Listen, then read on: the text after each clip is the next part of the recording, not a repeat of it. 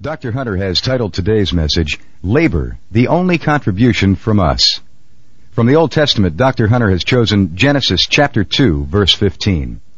Then the Lord God took the man and put him into the Garden of Eden to cultivate it and keep it. And from the New Testament, from James chapter 2, verses 14 through 22. What use is it, my brethren, if a man says he has faith, but he has no works? Can that faith save him? If a brother or sister is without clothing and in need of daily food, and one of you says to them, Go in peace, be warmed and be filled, and yet you do not give them what is necessary for their body, what use is that? Even so, faith, if it has no works, is dead, being by itself. But someone may well say, You have faith, and I have works. Show me your faith without the works, and I will show you my faith by my works. You believe that God is one. You do well. The demons also believe and shudder. But are you willing to recognize, you foolish fellow, that faith without works is useless? Was not Abraham, our father, justified by works when he offered up Isaac, his son, on the altar? You see that faith was working with his works, and as a result of the works, faith was perfected. And the scripture was fulfilled, which says, And Abraham believed God, and it was reckoned to him as righteousness. And he was called the friend of God. You see that a man is justified by works and not by faith alone. And now, let's join Dr. Hunter for his message, Labor, the Only Contribution from Us. If you have your scriptures with you, would you please turn them to the second chapter of Genesis?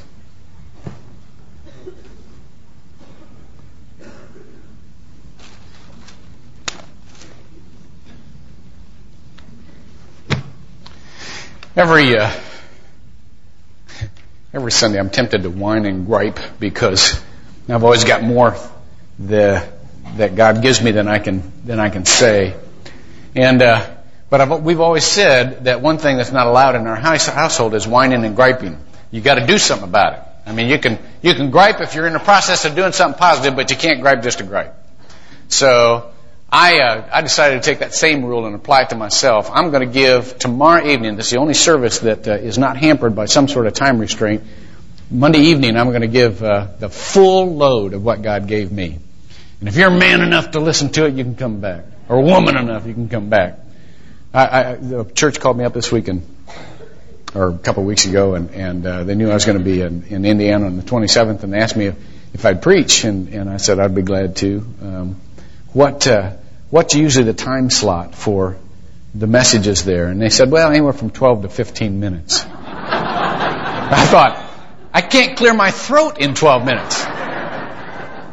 Gave me a little feeling for what I'm going to be facing when I go up there. But it is imperative for me that I take the positive action of saying, look, I want to tell you everything that God gave me for this message. But right now, I'm just going to give you kind of a capsule of it.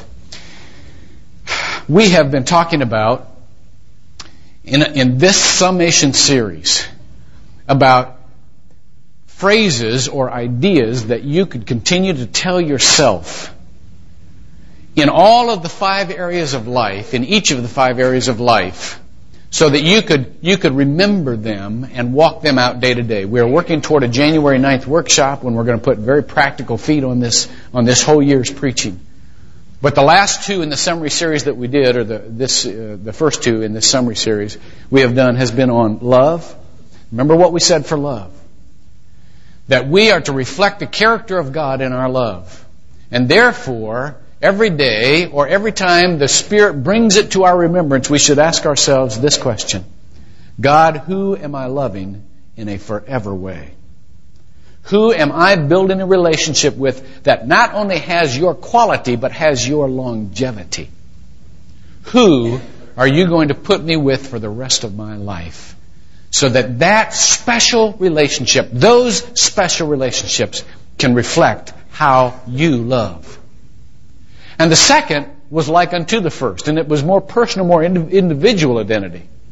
And we said last week, that covenant, those covenant relationships that stick together in the name of Jesus Christ, The building up of that is the only thing that stands in between the individual and personal life, or that build up within the individual family in a society that's coming apart at a rapid rate. Therefore, until we get this build up to nurture and model the families, and it'll take years, and we'll find out who's in on this after years. What is the defense of a family? And that, we said, was to build their image in God. What does it mean to be created in the image of God? Remember, we said that an image is just an image. It is not anything in itself. It is only made to reflect something else. And we were made to reflect God. We were made to be like God. Romans 8:29, conformed to the image of Christ. And therefore, all of our lives, in every circumstance, we are to ask this: God, how are you involved in this? Every circumstance we come up to, God, how are you involved in this? You must be the source of allowing this to happen. How can I carry this to you? How can you provide in this circumstance? And if we do that every day, our lives will not come apart. Because God will be our source. He will be our security, not our circumstances, not our nation. And God will have victory in our lives. Now, we come to, this is my, if I had a personal favorite, it's tough to pick out a personal favorite, but this is how I'm wired. We come to labor. In all of the other areas, in life, in limits, in love, in learning, God is the main provider. But when it comes to labor, He calls for something from us. He calls us to make a contribution. He calls us to take initiative in response to what He's done.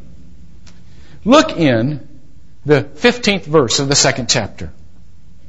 Then the Lord God took the man and put him into the Garden of Eden to cultivate it and to keep it.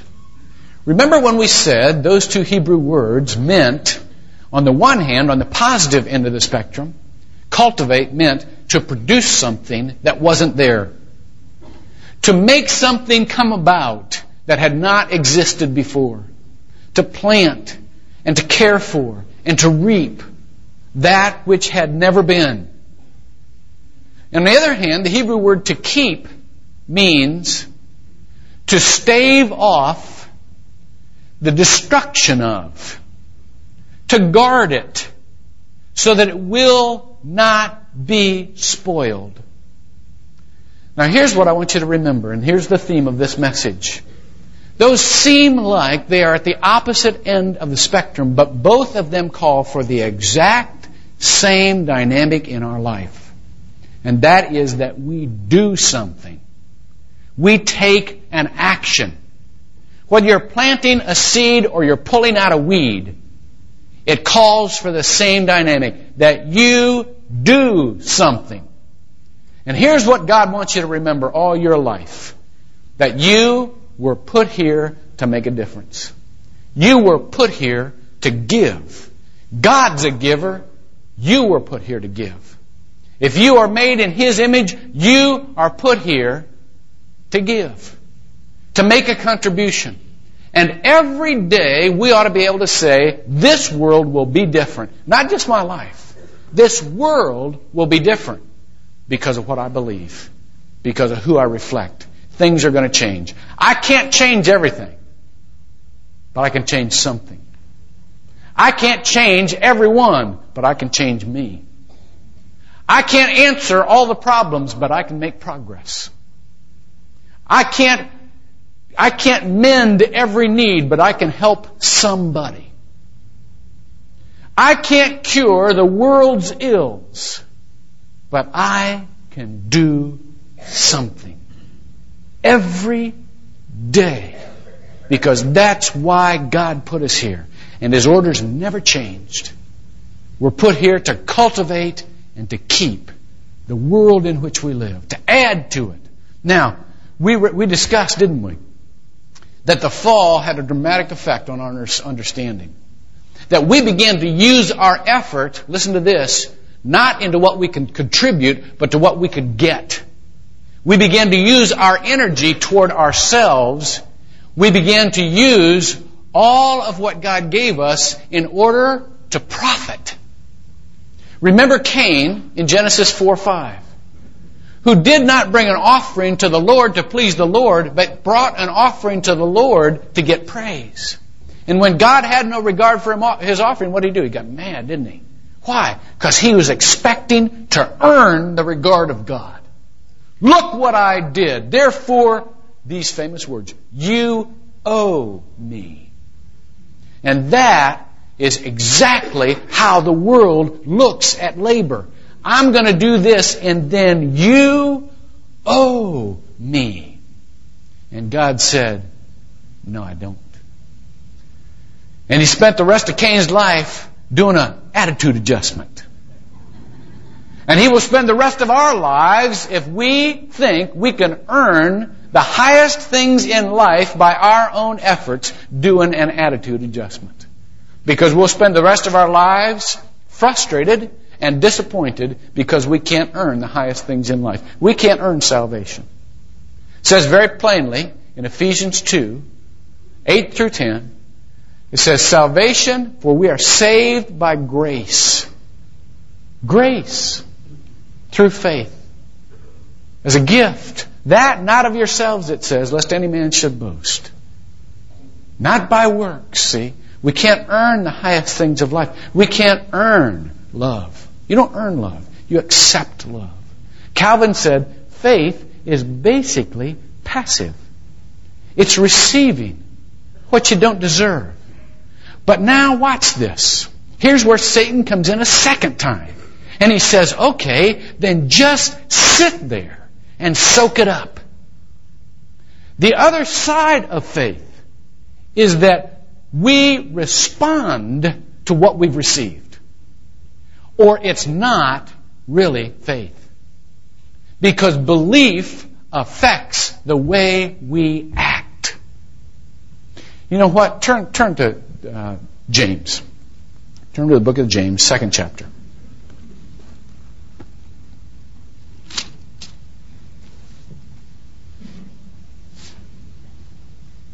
Let me show you how this works. This is the most pointed chapter.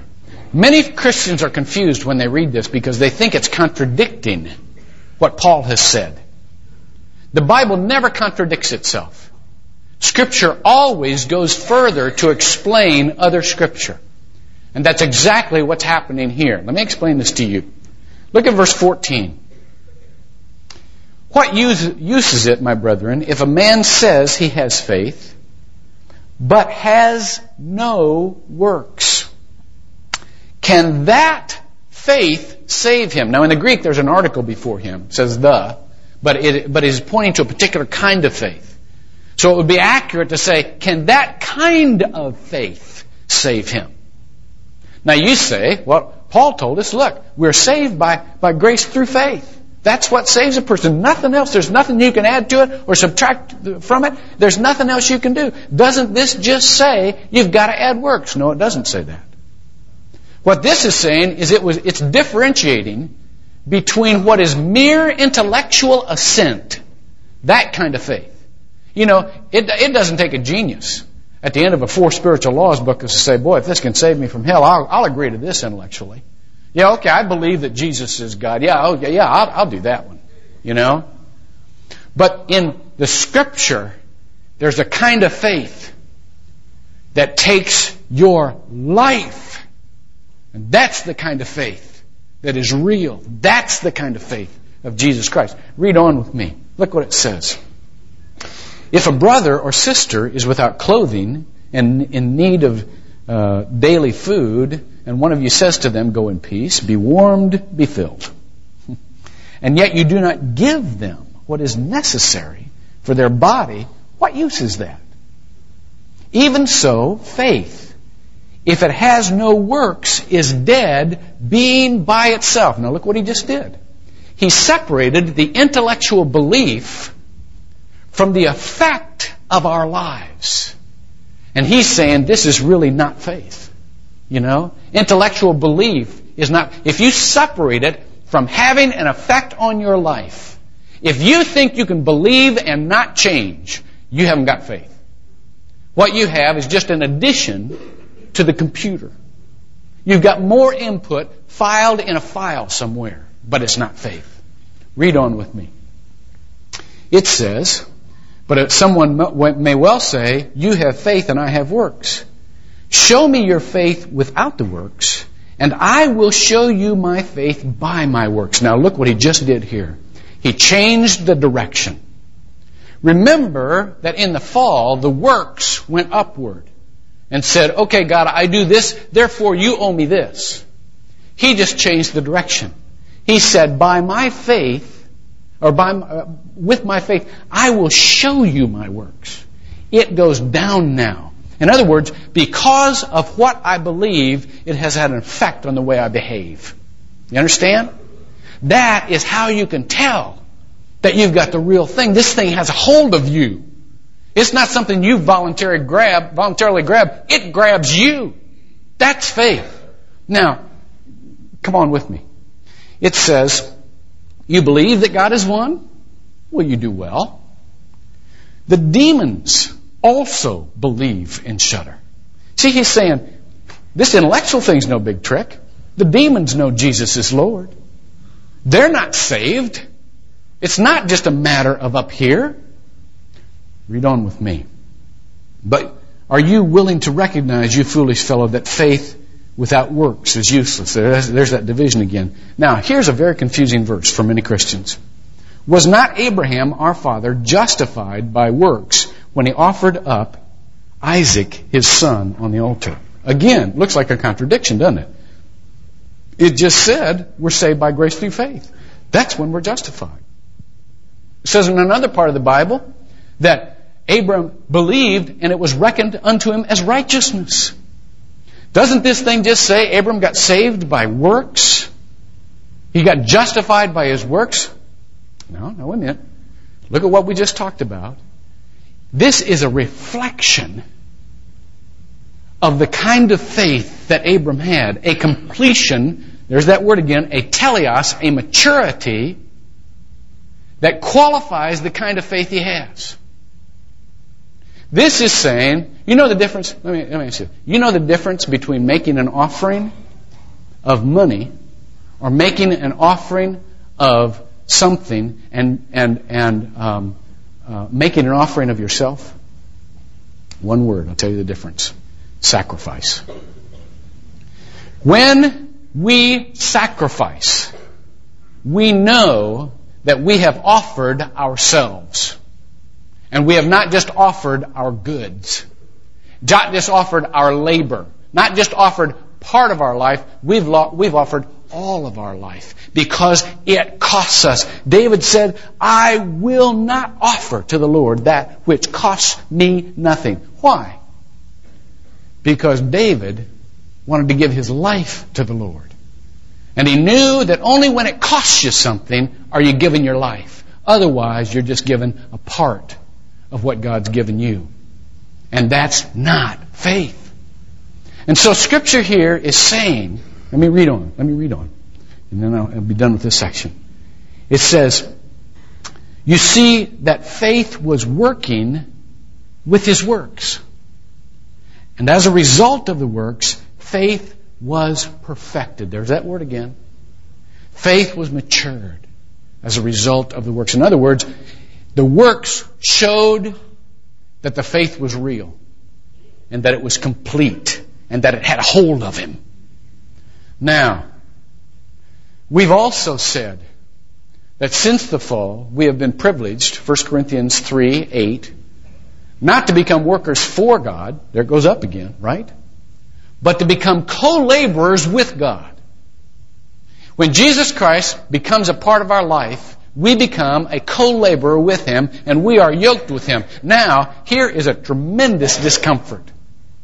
Because when Jesus Christ is in your life, when you are in a yoke with Jesus Christ, guess who leads?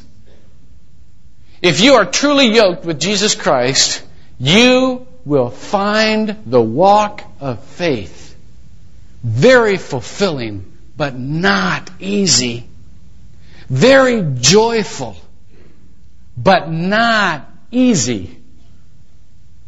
Very complete, but not automatic. You know, this is where we start to separate, as it were. Remember that old saying, the men from the boys and the girl from the women? Somebody once said, you know, it's not. Somebody was griping about the ineffectiveness of Christianity to solve the problems of the world. Many have said this over the years, and so therefore they did not believe. And someone replied, you know, it's not that Christianity has been tried and found wanting. It is that Christianity has been found difficult and never fully tried. And that's exactly what the Scripture is saying. If you want a genuine faith, that faith will grab a hold of you and will change your life. If you've got a problem in your life, do something about it. You've got the power to do something about it. If you've got a gripe in your life, do something about it. Come on, add something. Come on, labor. Come on, put forth some effort. Don't sit around and whine. I put you there for positive action, and that's what I'm waiting on. And we sit around and say, well, God, I gotta learn more before I do anything. And God says to us, I'm not going to teach you anymore until you do something. Because it's through your effort, I will teach you accurately who I am. Somebody said, I heard a story once about a fire squadron that went down. This is an old time before they had lights, on the thing. And there was a house on fire, and this fire squadron went down there, and they put the end of the hose into the pond so that they could pump the water out. And the fire chief said, "Start pumping, we'll start squirting." And there was one guy on the fire squadron that said, "Well, wait a minute, we can't see what we're doing. It's too dark out here. Let the thing really blaze up so we can see what we're doing." I feel like that's the way the church operates, Well, we don't know exactly what to do, but let the world, really get destroyed. Let the lives of people really be set on fire until it's so evident that an idiot would know what to do, and then we're going to do something.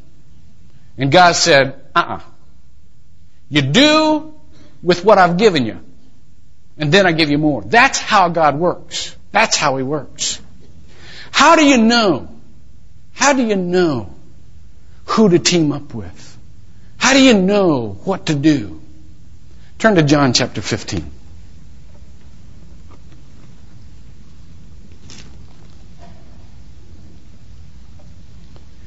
Let me tell you two valuable lessons.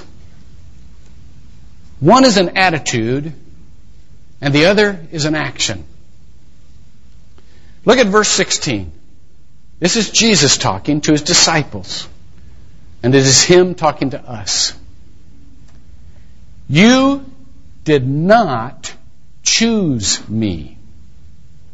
I chose you and appointed you that you should go and bear fruit, and that your fruit should remain, that whatever you ask of the Father in my name, He may give to you. Very important two things. First of all, you've got to get, before you can labor in a fruitful way in this world, you've got to get out of your mind that you're the one that found God. You know why? Because if you think that when the time was right in your life, that you finally, okay, God, I believe in you, I choose you.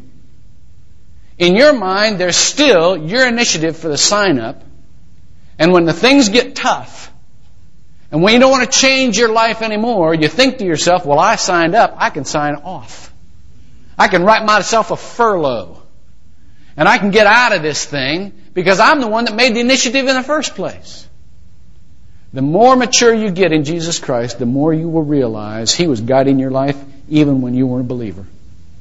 And He was guiding the life of everybody around you, believers and non-believers alike, to place a call on your life. You didn't choose Him. He chose you. And when you realize you've been chosen and you are under authority and you are appointed, there's a whole different look to life. Because there are not self-made rules. There is submission. And He puts you here for a purpose, to do something. Now let me tell you a story. When I was 3 churches into the ministry, I was in an appointive system. This is a system whereby we don't choose the churches, we don't candidate, we are appointed by a bishop.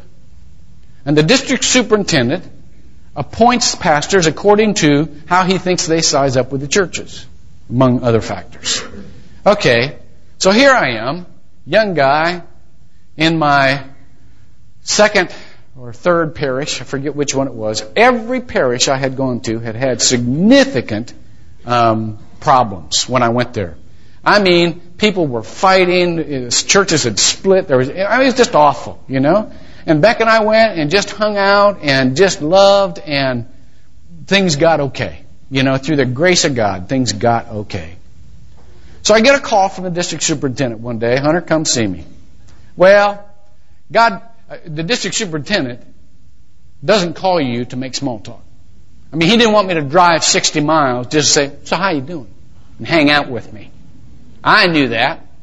So I drove 60 miles. I went over to Beck and said, oop, here it is. I wonder where we're going to be. Drove 60 miles, sat down in his office. He said, how are you doing? I said, what'd you call me here for? I don't like small talk. Don't like suspense.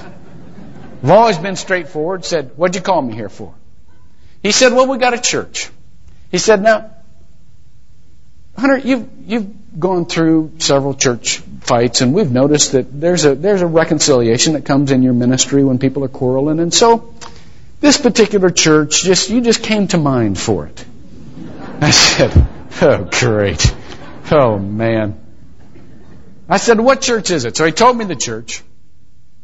And I started doing research on this church because we had a couple of months before we were going to move. Now, you don't sit there and say, well, I'll just choose as to whether or not I'm going to address this. When you are under authority, you go, period. All right?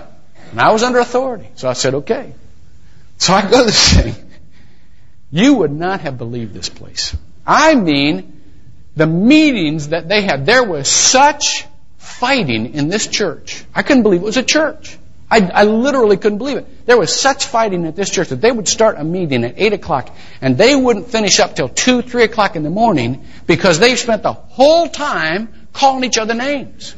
I mean, it would go from arguing over an issue to an attack on one's personal credibility, then escalate to attack on one's physical appearance, and then to an attack on all of the relatives one ever had. It was incredible. So we're hearing this thing. We walk into this church. Now let me ask you what you would do if you went into a situation like that. I know most of you would do the right thing and just begin to pray and say, God, I'm praying. That's my basic attitude. I'm face down on the carpet. But how many of you would walk in there and call a meeting and try to sort it all out? Not me. Because if the disagreements came up in the meeting, they aren't going to be solved by a meeting. I haven't got the kind of wisdom that can walk in and say, oh, those other preachers didn't know what they were doing. I can just locate the main issues and help everybody see where they can compromise. I haven't got that kind of stuff. I'm not sure anybody does. It would take an egomaniac to think that he could go in and solve a political dispute by political means. Or solve a theological dispute by taking a theological side. It's not what we did. You know what we did? We just moved into that church and just hung out. We didn't call any meetings. I mean, if people called meetings and they invited us, we went. And we just sit and grinned the whole time. Just sit and grin. So how are your children? What's it? Lived here long? And just listened. And people would find us, they'd come knock on our door and start griping about so-and-so in church. We just listen. Boy, I understand. I just understand. And I did. We understood where they were coming from. They explained it very well. We understood it all. We did. For months, though, you know what we did? We looked for people who were adding something, who were doing something. We came to the place where we were looking at people as they went out into the parking lot to see which ones picked up litter. And we thought, now there's a constructive person. We looked at the people who didn't need to be in all those fights. They'd take their turn in the nursery, and we'd think, well, now there's somebody who's adding something.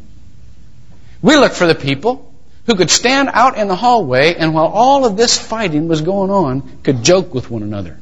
And we thought, now there's a person who has perspective.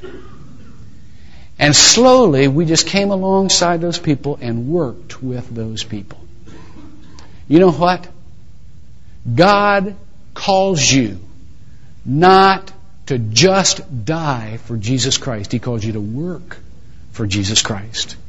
This world needs people who are more contributory than right, who are more loving than correct. God will guide us into what is correct. I'm not saying theological accuracy isn't valuable, but I'm saying everybody thinks they're theologically accurate. We're looking for people who can come across with something we need from God. It is so important. The King of Greece, King Paul, once in a very hard time, this is in history, in the lives of his people, went every day and worked with them, hand-worked with them. And when he would make a speech, there would always be a cadre of people who stood up and said, we are willing to die for Greece. And the king always said, that's not enough. Are you willing to work for your country? That's what God wants. You know why? Because there are people dying out there. And we need somebody who will do something. You may not have all the answers, but you have a family into which you can invite them that can love them. It's very important. Now, I'm getting all mixed up here. I'm losing my way. What time is it? What time are we supposed to get done with this thing? Does anybody know? What time? 9:15? Okay. All right. Let me switch horses here. 11. Is this Sunday? Is this Sunday morning? I've been in this thing a long time here. Holy cow! I've been okay. 11:15. Okay, I'll get there. 11? Oh, good. I got some more time. Okay, good. I got some more stories. Yeah, I do.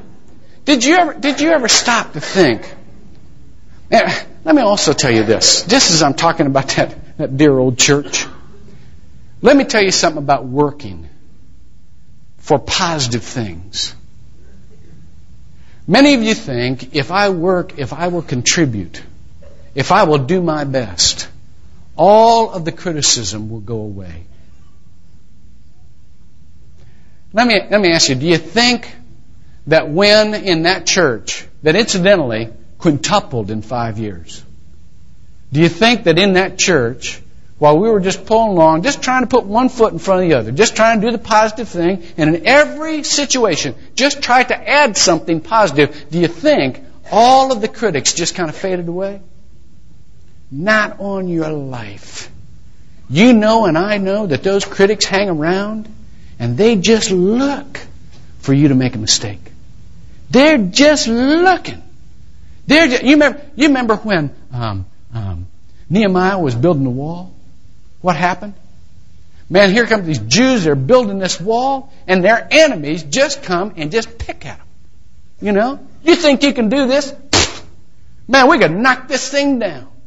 And there they are every day having to work in the midst of criticism. And when you begin to live your life on the basis of, God, I'm going to do something positive today, I'm going to contribute something positive today, chances are the criticism will go up even higher. You know why? Because people feel guilty. They'd rather criticize and stand around and kibitz on the situation than they would join you. And so the criticism will go up. But that doesn't matter to God. And you know what? Listen to this, if everything you do shows no progress, You know where everything you do has just been stored? In heaven. That's how you get treasures in heaven. Everything you do will be rewarded. It says that again and again and again. So it doesn't make any difference. As long as you're doing what you're supposed to be doing. You know, Tony Campolo once took his son, Bart, down to Haiti. And Tony is a wonderful missionary spirit, wonderful giving man. But somehow he just kind of fell back into the American mentality of saying we do things for ourselves and this is what we're in here for and all of that kind of stuff. He never said that, but there's a mentality that all of us have. People that come to church, why do you come to church? Well, so that I can get fed. Well, so that I can learn more about God. Well, so that I can be a better person, so that my life will be better. See, all of that's the payoff stuff, see? That's getting stuff. Well, all of us have that mentality. And so he's coaching his son. His son's like 9 years old at the time. And he's coaching his son. He said, now when we walk through these streets, we're going to be surrounded with kids who are going to be asking you for money. He said, don't give any kid money. And Bart says, why not? I got it right here. And Tony says, because if you give one of those kids money, the rest of those kids are going to beg you for money until you are completely broke. And Bart looked at him and said, so? Oh, for the life and love and faith of a child. What if we pour our lives out and see no progress? So, we've given it all. And that is exactly what Jesus Christ did. That's exactly what we're here for. Now let me get to this building thing, because I'll never get to it because I'm just... And it's not totally separate from what I've just told you. The character is the same. But we're taking an offering here today. We never do this, but we're doing it. This is the same basket, by the way, that we took the offering to renovate the roller skating rink. Got many memories in this basket. Let me tell you a couple of things, a couple of reasons why we're doing this, so that you can get this in perspective. On the way to becoming mature people in Christ, we need to develop an attitude of including those that are dying out there, because God loves them too. It is so easy for us to just think that maturity is learning more and more and going deeper and deeper, when really maturity is giving your life and sacrificing for those that don't have. I know that you come here so frustrated every Sunday because you have to walk 3 miles to get in this place and go like this. And you probably think, oh great, let's build another building so we can have even more people. That's exactly what we want to do. You know why? Because our tendency, my tendency, is to be so glad just what we got right now. God, let us just handle, if we can just handle the people you gave us, that'll be a big job, won't it, God? And God's saying, yeah, that's kind of a job you could do. But that's not a job that exhausts me. We have designed a building not only for kids, because we believe that kids are dying out there. I mean, their lives are coming apart. And we want to be able to literally include those families in ours, out of a love for them and out of a character of God. But we designed a building that essentially was the size that our parking would permit. Now, let me show you the sense of humor God has. Here we designed this building. Well, all of us believe that God's going to do something tremendously significant in this place. Even in spite of all our weaknesses, God's got plans, and we just catch wind of this. It's just in the Spirit. We know it. Okay? So, when we look at this building, and someday we would love to have enough time in services without excluding people or telling them they got to come on, Wednesday evening at 10:30 for a service. Sometime we'd love to have enough time where we could just give all that God has given us, both in worship and in word. But there's a limitation, because we've got to build a building Only so big as we have parking. 3 days. I hate this. 3 days before we have this all-night prayer vigil, the owner of the dog track calls up and says, would you guys be interested in buying the 8 acres directly adjacent to your property? I hate that. I keep thinking, we finally know what we're doing, Quit that. Cut it out. God says, yeah, you know what you're doing. I want you to know what I'm doing.